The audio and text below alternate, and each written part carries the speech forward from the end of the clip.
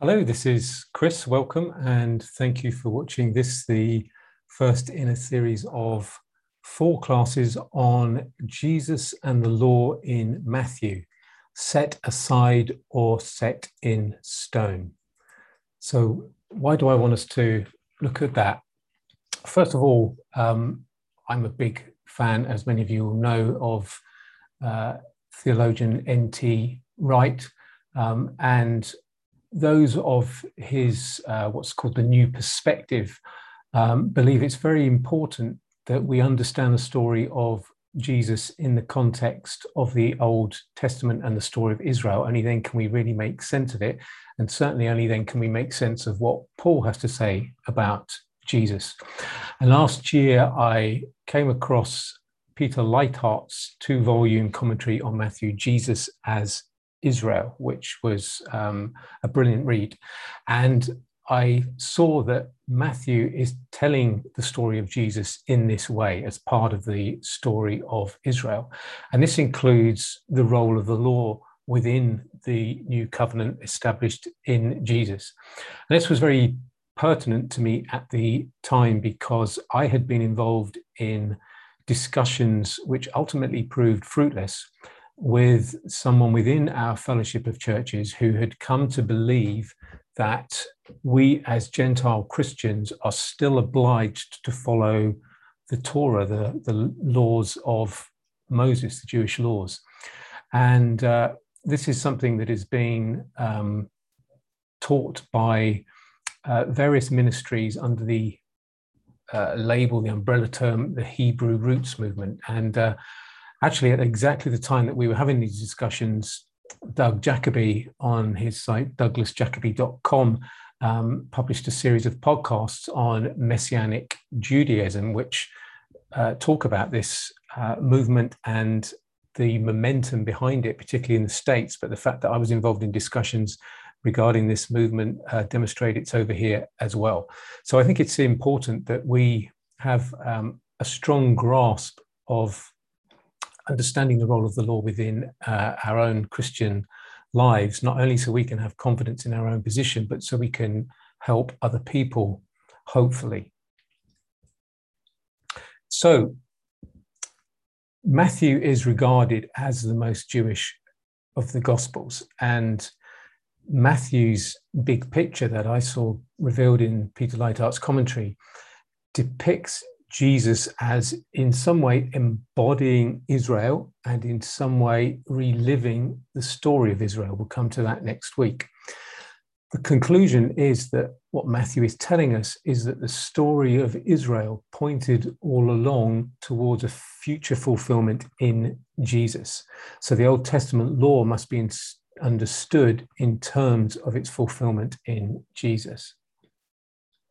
So the 4 classes. Today we're going to be looking at the story of Israel, the background. Then next time, Jesus as Israel. Then in the 3rd class, I'll be doing an exegesis of one of the main Hebrew roots arguments from Matthew 5:17 to 20.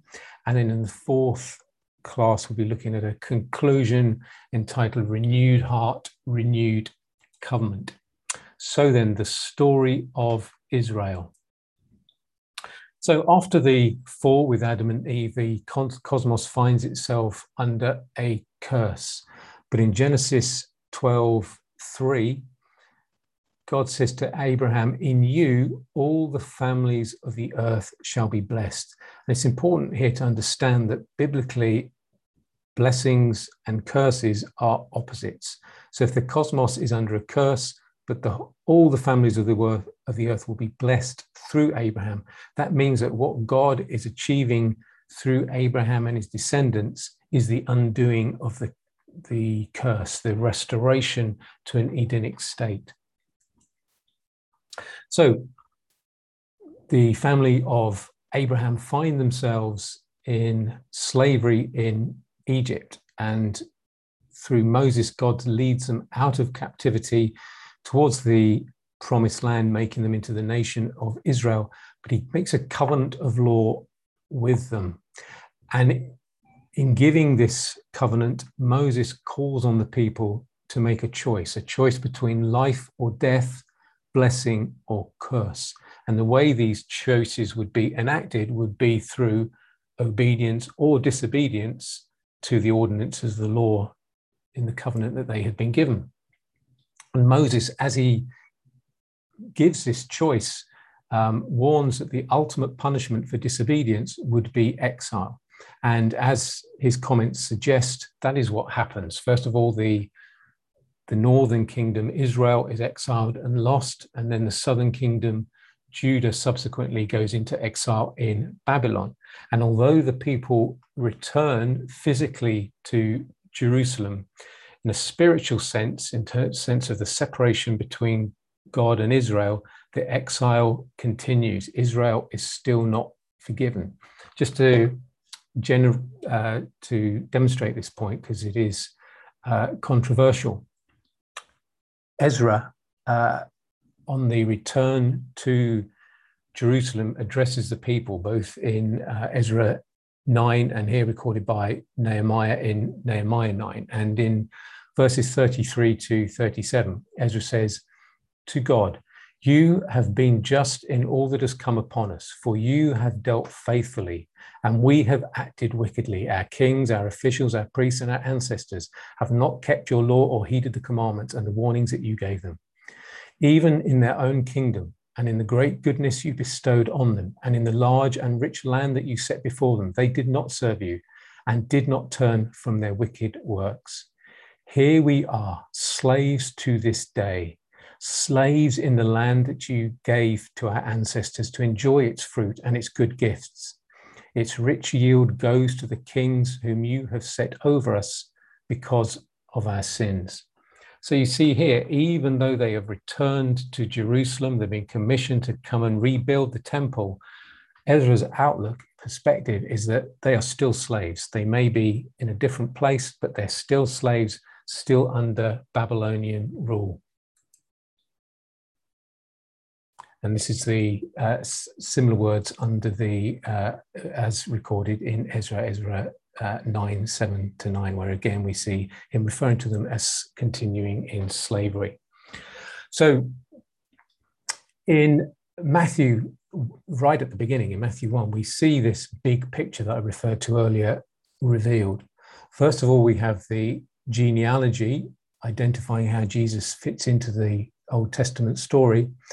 And then we have, as the nativity story unfolds, the angel of God revealing what's going to happen to Joseph. And he says, "She will bear a son," it's Mary obviously, "and you are to name him Jesus, for he will save his people from their sins."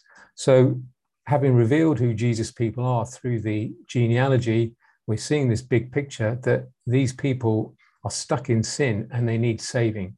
And Matthew's gospel will reveal how Jesus will go about being the savior that the people need. So who are his people? So in the genealogy, there's a summary at the end. So all the generations from Abraham to David are 14 generations. And from David to the deportation to Babylon, i.e. the exile, 14 generations.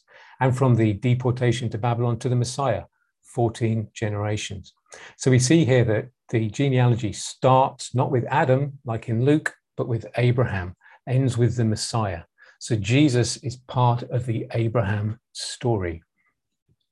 And notice also that it highlights David and the exile as key themes. So why then did Israel need saving? So the law was given to define Israel's separation as the covenant people, to separate her from the pagan nations around her, but also as a guide. But as soon as it was given, the law identified a serious flaw in Israel. Moses descends Sinai with the tablets of the law, and he finds the golden calf. He hasn't even had time to tell the people about it. And there's the golden calf, demonstrating that these are a sinful people. So Israel, the descendants of Abraham, were called to be a blessing to the world, but demonstrated right here that they needed saving themselves. So there's a big problem with God's plan of redemption, so it would seem. So exile was a punishment. So for the exile to end would mean that Israel was forgiven. I should say here, I'm going to use the term Israel. Clearly, at the time of Jesus, it was Judea. We've had the split kingdoms of Israel and Judah, but I'm using Israel in a sort of spiritual sense as the covenant people. So when Daniel in exile realizes the 70 years prophesied by Jeremiah for the exile to last is approaching its end, he goes down in prayer, pleading with God to let them return home. And he says in Daniel 9:19, "O Lord, hear, O Lord, forgive." He understands that the exile can't end until Israel has been forgiven. But Gabriel appears to him and explains that actually it's not going to be 70 years, it's going to be 7 times 70 years. This is in verse 24. 77s are decreed for your people and your holy city, to finish the transgression, to put an end to sin, and to atone for iniquity. In other words, it will be 490 years before the exile will end, because it will be 490 years before the sin of Israel that led to exile has been dealt with, has been atoned for. So how will this forgiveness come about? How will Israel find the forgiveness that will finally release it from exile? Well, the Old Testament scriptures point to 2 themes involved in forgiveness. First of all, there's the theme of redemptive suffering, and secondly, obedience and renewal of heart. So first of all, redemptive suffering. So there was a sense from a Jewish perspective that the suffering they were enduring in exile would in itself be redemptive, would in somehow atone for their sin. We see this in Isaiah chapter 40, the first 2 verses. "Comfort, O comfort my people, says your God. Speak tenderly to Jerusalem and cry to her that she has served her term, that her penalty is paid." So this seems to be saying that suffering will somehow pay off the debt, pay the penalty. Even today, we talk about prisoners paying their debt to society, and this is Israel paying its debt to God. And in Lamentations 4:22, it says, "The punishment of your iniquity, O daughter Zion, is accomplished. He will keep you in exile no longer." So exile was a means of extracting a payment, and that is now being accomplished in this prophecy, and so the exile can end. So we're all very familiar with the suffering servant, and clearly and rightly we identify the suffering servant as Jesus. But that only makes sense retrospectively when we look back in the light of Jesus and examine how he reinterprets the Orthodox understanding of the Old Testament, which the Jews had. The Jews had no expectation. There's really no reason why they should have done. Clearly, certainly in the Old Testament prophecies, no expectation that the Messiah, that this messianic figure, would also be the suffering servant. Rather, the messianic figure, like in Psalm 2, would be a Davidic-style king who would lead Israel to vanquish its enemies and restore its glory.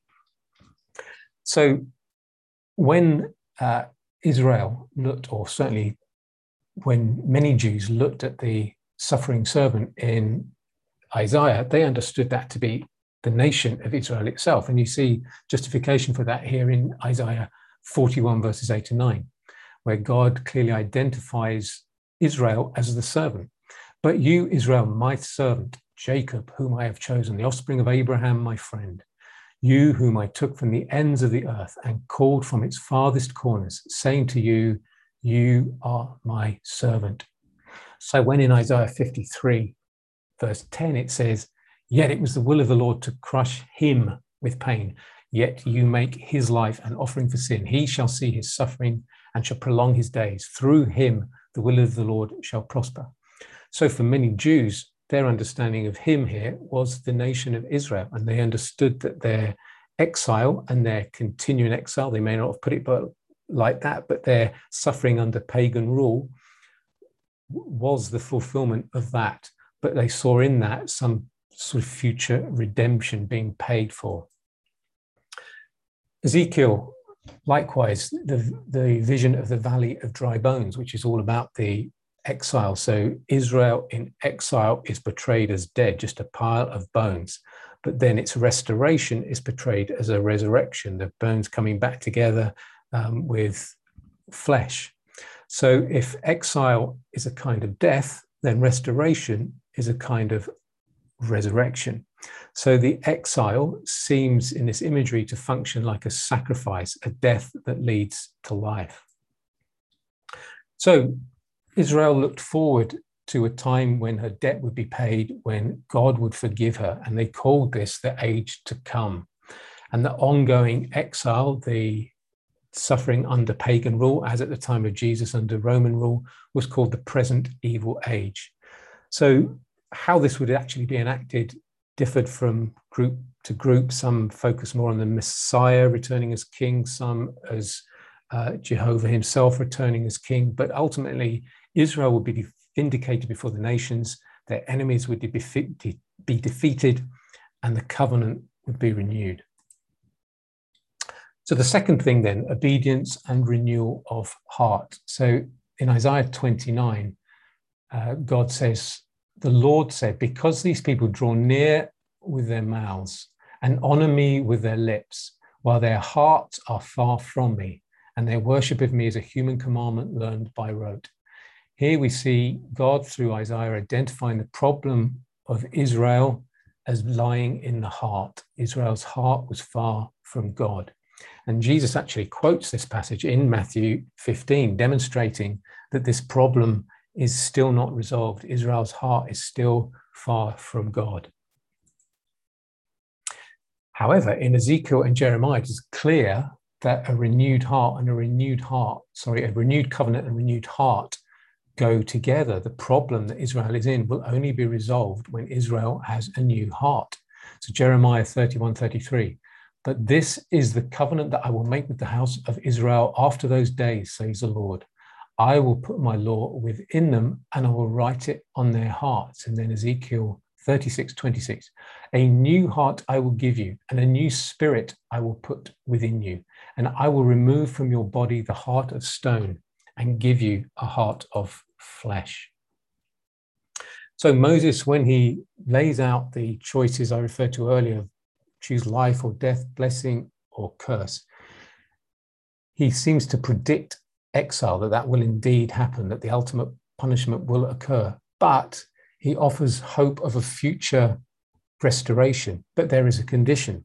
So Deuteronomy 30, first 4 verses, when all these things have happened to you, i.e. the exile, if you return to the Lord your God, and you and your children obey him with all your heart and with all your soul, then the Lord God will restore your fortunes, gathering you again. Even if you are exiled to the ends of the world, from there the Lord your God will gather you. So what we see here is, yes, there is an opportunity to be regathered, to be restored to God as God's people, but it's going to be conditional on Israel demonstrating an obedience with all its heart and all its soul to God. So it's conditional. So 2 conditions for the end of exile: redemptive suffering, the debt must be paid. And then secondly, obedience and renewal of heart. Israel must obey God with all its heart and with all its soul, and only then will God regather it. So Israel's disobedience has created a sin debt, and redemption, it seems, will come through suffering. In fact, in the language the Jews spoke at the time of Jesus, Aramaic, there is only one word, koba, which means both sin and debt. So you can see the way the two are linked.